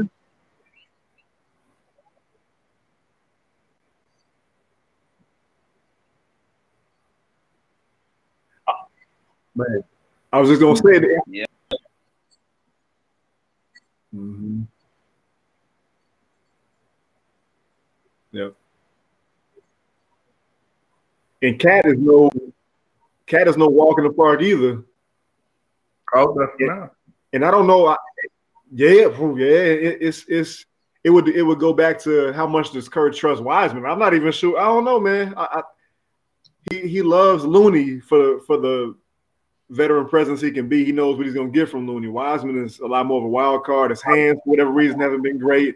The foul trouble, some of that I give to just being in that rookie year. A lot of big guys struggle with that coming up to the professional level, but that's definitely a great point, Gabe, for sure. Yeah.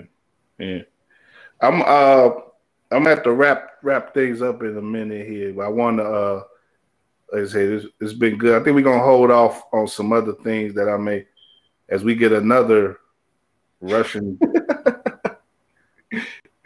I don't know what this. Maybe this mean trade Wiseman or something. I don't know.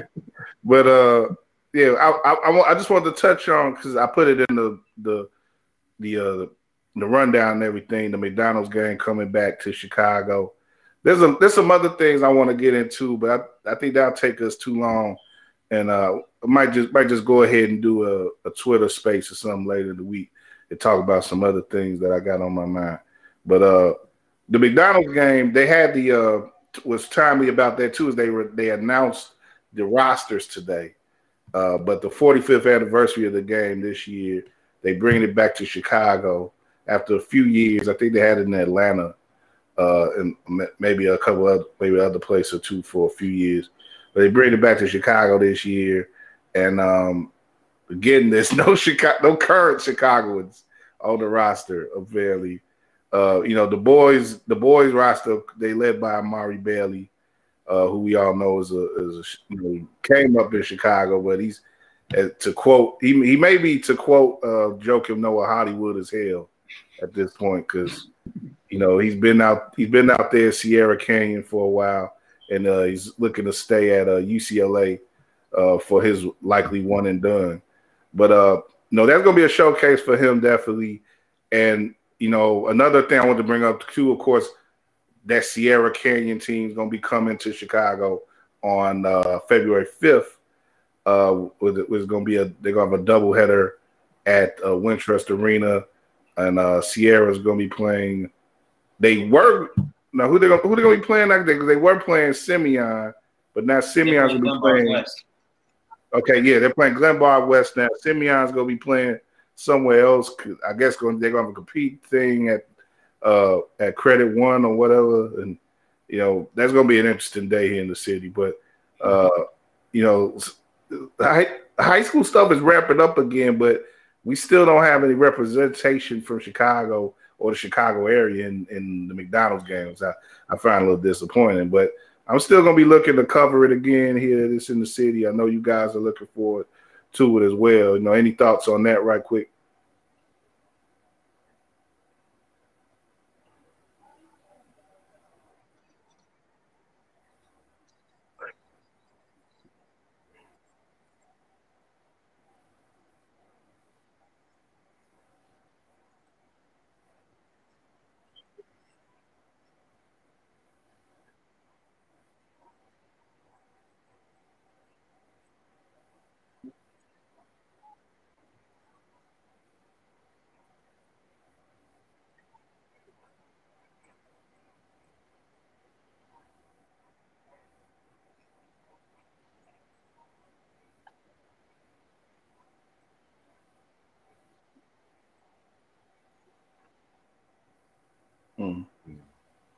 And it's in to see by the end of the year, by the end of the spring, who shows themselves in Chicago or the Chicago area, because you do got people like Glenbar West, and they have like Braden Huff and everything, and you know, you got a team like Simeon who they don't have that big star like they typically have, but as a team they've sort of impressed over the course of the season and their growth and everything.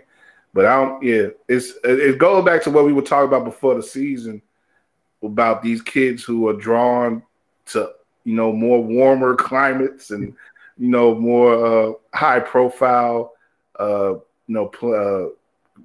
prep academies and all this stuff. And it's you know, it is like I say, those kids should be empowered to do what they need to do to get where they want to go.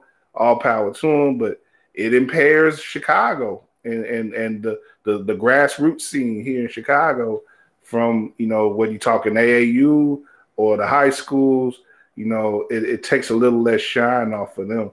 And, you know, hopefully something like the Sierra Canyon game, you know, maybe Glenbar West can represent in a certain way in that game and show, you know, just what we got here in the city, in the area right now, instead of just, you know, who's the next pickings for Sierra Canyon or Donda Academy or whoever, you know.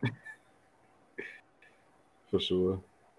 But Glenbar played a lot of big time. Like, this is a big time game. Has Glenbar West played a lot of those games this year? I haven't been keeping too much attention on that, and I would be seeing like how they react at the beginning of that game.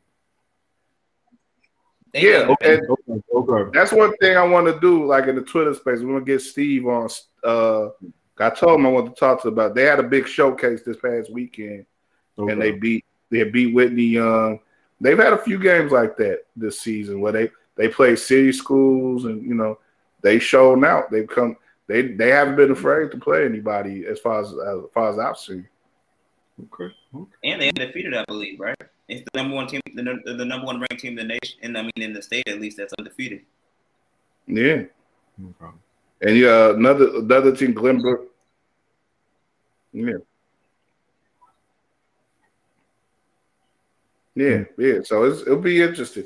Another thing I want to know, you know, you got the big Arizona UCLA. I'm speaking of UCLA with Amari Bailey, UCLA playing Arizona at 10 o'clock. That's going to be a top 10 matchup. So a lot of interesting things going on in the college. Auburn is number one for the first time ever in their program history. Not even with Barkley did they do that. So we'll see how long that keeps going. And Josh, man, tell us right quick before we go about your trip to Milwaukee, watching your cousin play ball, man. Oh man, Marquette's on a roll. I think they just beat Xavier at the game that was at Sunday. So I believe that's 7th ranked teams that they beat this season. You know, and they're moving up in the conference ranks. They're third right now in conference. A lot of those ranked opponents did come from the Big East, so that's big for them. You got to give credit to Shaka Smart, man, for turning that program around. First-year program. I believe it's 9 complete guys on the roster, with a lot of them being younger freshmen and transfers. And people, you know, kids from the transfer portal, for them to put this chemistry together with this team, It's real, and they're doing their thing over there at Marquette. I know I got to give a personal shout out to Lester Cam. He did his thing against Xavier, came with some big points. At that game. He really starting to produce now. Yeah, he's doing his thing. With seeing that 6-man role over there, so he's definitely gonna get his pub soon. But him contributing to what they have over there, which is a very defensive minded, the old school Shaka Smart VCU type of play, where you had the pressure, full court pressure. They're known for their defense, but they have better offensive going around this in this circumstance, considering during Big East Conference play. Yeah, Marquette's the real deal, so you got to be on the lookout for them. And just between them and obviously me covering DePaul, it's DePaul is slowly but surely trying to find itself. They're in a way better position this year than they ever been under Leto. That's true, man. I was gonna say they had a slide, but it ain't been the Leto slide. Like that's like a damn roller coaster with that they've had with him. Yeah, so they'd be like 12-0 in December, and then be 12-14 at the end of the year. Like, what the hell going on? They seem to be playing better under this new coach.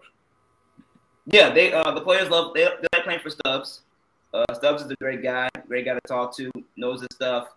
It's just that first year, trying to program around, and you have a lot of players that transferred out of it. I think DePaul was the same position as Marquette. They had like 9 new players this year, with a couple transfer portals, as well as rookie players. So yeah, I think it's just a matter of it's going to take time. That's just really what it boils down to. It's going to take time for them to build a culture like that, especially playing in the Big East, where the Big East is pretty solidified in a lot of rankings, and especially that you see even in the top 25 rankings this year. So, DePaul's they're slowly but surely figuring things out. But like you said, Kyle, they're in a way better position now. Even though they only one conference game, way better position, way ahead of schedule per se than they were if you had Dave Little there. But as much as DePaul, they're trying to rebuild the men's program and get back to Chicago basketball, being the team of Chicago. It's women's basketball over here, man. They love Coach Bruno's doing his thing. Top 2 I think the top 2 or 3 in the East. In the Big East Conference. Bruno just got selected as a finalist for the Women's Basketball Hall of Fame. Good.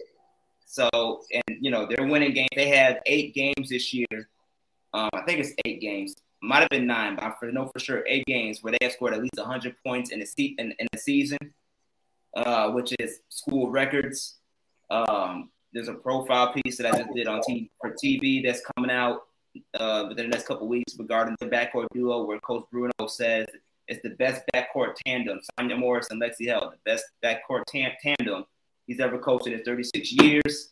It's a lot of stuff going on with women's basketball, and a lot of heat is taken up with them going into Big East play. So between women's basketball and what DePaul is doing on the men's side, so it's a lot of big time stuff. That's what's up. We go delve. That you need to. Yeah, we're gonna delve more into that in the coming weeks, and things gearing up again for WNBA. There's been some off-season rumblings about some moves, some personnel moves that may be occurring with the Sky and with some of the other contenders and stuff. We're gonna definitely talk about all of that. Well, I was gonna say with DePaul, I worry about them. And actually, I think the women's team is going to prevent this, but I worry about DePaul men having to hopscotch to another conference, because that's been happening quite a bit lately with the Chicago team. You got Loyola moving over to the Atlantic 10, and it's been announced recently that UIC is going to the Missouri Valley, which is home to SIU, me and Drew's alma mater.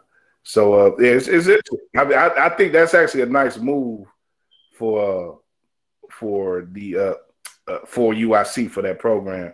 It'd be interesting to see how they compete in that conference, but I think that's a move that for them to be able to have it available to them, there's definitely a move that they should have took. And it'll be interesting to see.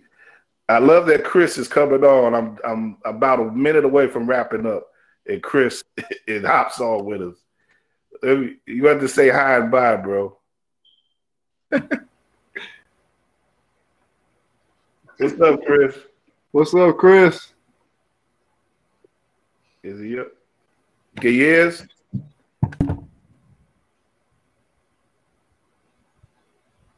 I don't know if is he still on? Is he... Chris, what's up? You on mute?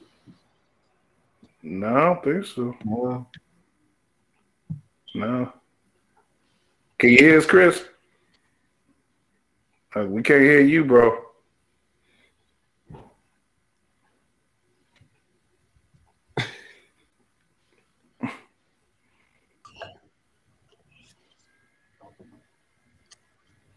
Drew, you got me? Hey. We hear you now. Okay. I just took this microphone out. It was working before, but... Well, yeah, I'm glad you're able to join us, man. I don't think I can extend the show much longer, man, but you're on record as being in this episode at least. So, I mean, it's I heard what you were saying about UIC, and that is cool. I think it'll be good for the program. It'll be a shot. Yeah, your Valley got too. Yeah, your Valley got too. I was gonna say thanks for not mentioning Bradley. It's all good. You know, it's all right. It's not like we're doing that much to be worth mentioning this year anyway. But hey, that's how you ain't doing much better. The Valley ain't been much great this year overall. Man, it's bad. Yeah, we need UIC. We need Belmont really too. They'll be coming. I think they're coming next year. It'll be cool for UIC. I think since they've been in the Horizon League, and the Horizon League has been really like lower mid-major. When the Missouri Valley's right, when they have good recruiting, they'll get some guys who are exciting to watch. My man who transferred to Valpo from DePaul, I can't recall his name right now. Freeman Liberty. Yes, he was an exciting player to watch. He showed out that one tournament that Bradley ended up winning in the championship game. And when the MVC gets the good recruiting, when they get good coaches in there, I mean, you see it because those coaches usually end up going to a better school. But that's when the conferences are the strongest, and that should be good for UIC to really get some better quality players and hopefully advance their program. Yeah, definitely. Yeah, so we were speaking a little bit too about DePaul's women. Since we got you here, Chris, what have I was saying though, we're going in the next, upcoming. Was that Gabe? Yeah, go ahead, Gabe. A little bit of a delay.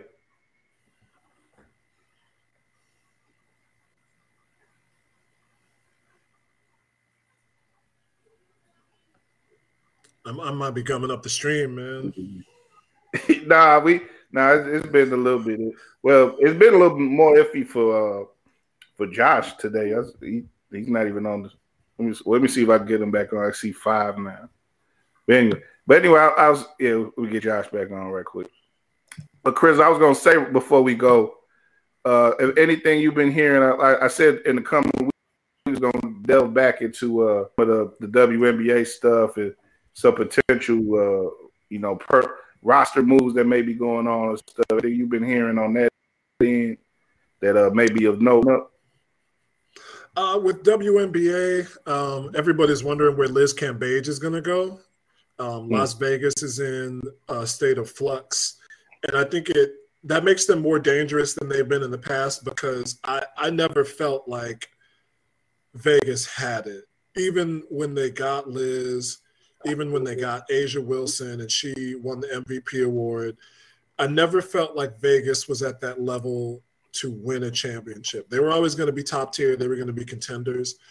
But for some reason or another, I didn't believe it. Some of that is biased because they had Lane Beer as their coach. But I honestly never believed it that they had it, what they needed to take them over the top. And I think last year they finally felt the same way. They let Bill Lambier step aside, and they brought in a new coach for that team. They brought in Becky Hammond, and I mean that's going to be good in itself. you know, the NBA experience does not mean anything in terms of her qualifications. She could have coached there before she went with the Spurs, I think, or if she had gone with another team. Becky Hammond's a basketball mind. But everybody's wondering where Liz Cambage is going to go and what Las Vegas is going to do with that.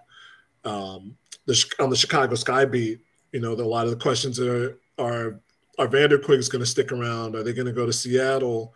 Breanna Stewart's taking meetings in New York, so maybe there would be room for Courtney Vandersloot in terms of salary cap. Where's Diamond DeShield's going to go? Is Steph Dolson going to leave? There's a lot of things in flux. It's a really cool offseason. The one thing I do want to say is, if y'all saw this, when the Storm announced that Stu Bird was coming back about 10 days ahead of the negotiation period starting, there were a lot of people saying that, why is everybody complaining? It's not a big deal. Tampering is a big deal. And that's a sign that your league is getting the respectability and notice that it should, that everybody is upset that a team did something wrong. So don't just be like, oh, she was going to come back anyway, because you can't say that. You can't break the rules. It's not cool. It is not cool that you're trying to ignore it. So I've been saying that on our show on the Skyhook. I've been saying that on other shows, and I'm going to keep saying it. The tampering thing was wrong. We're 10 days past January 15th, past the negotiation period start, but the tampering thing was not right. Anybody who says it's right is wrong. Other than that, but there's the only thing I'll say is that it's a good thing when you get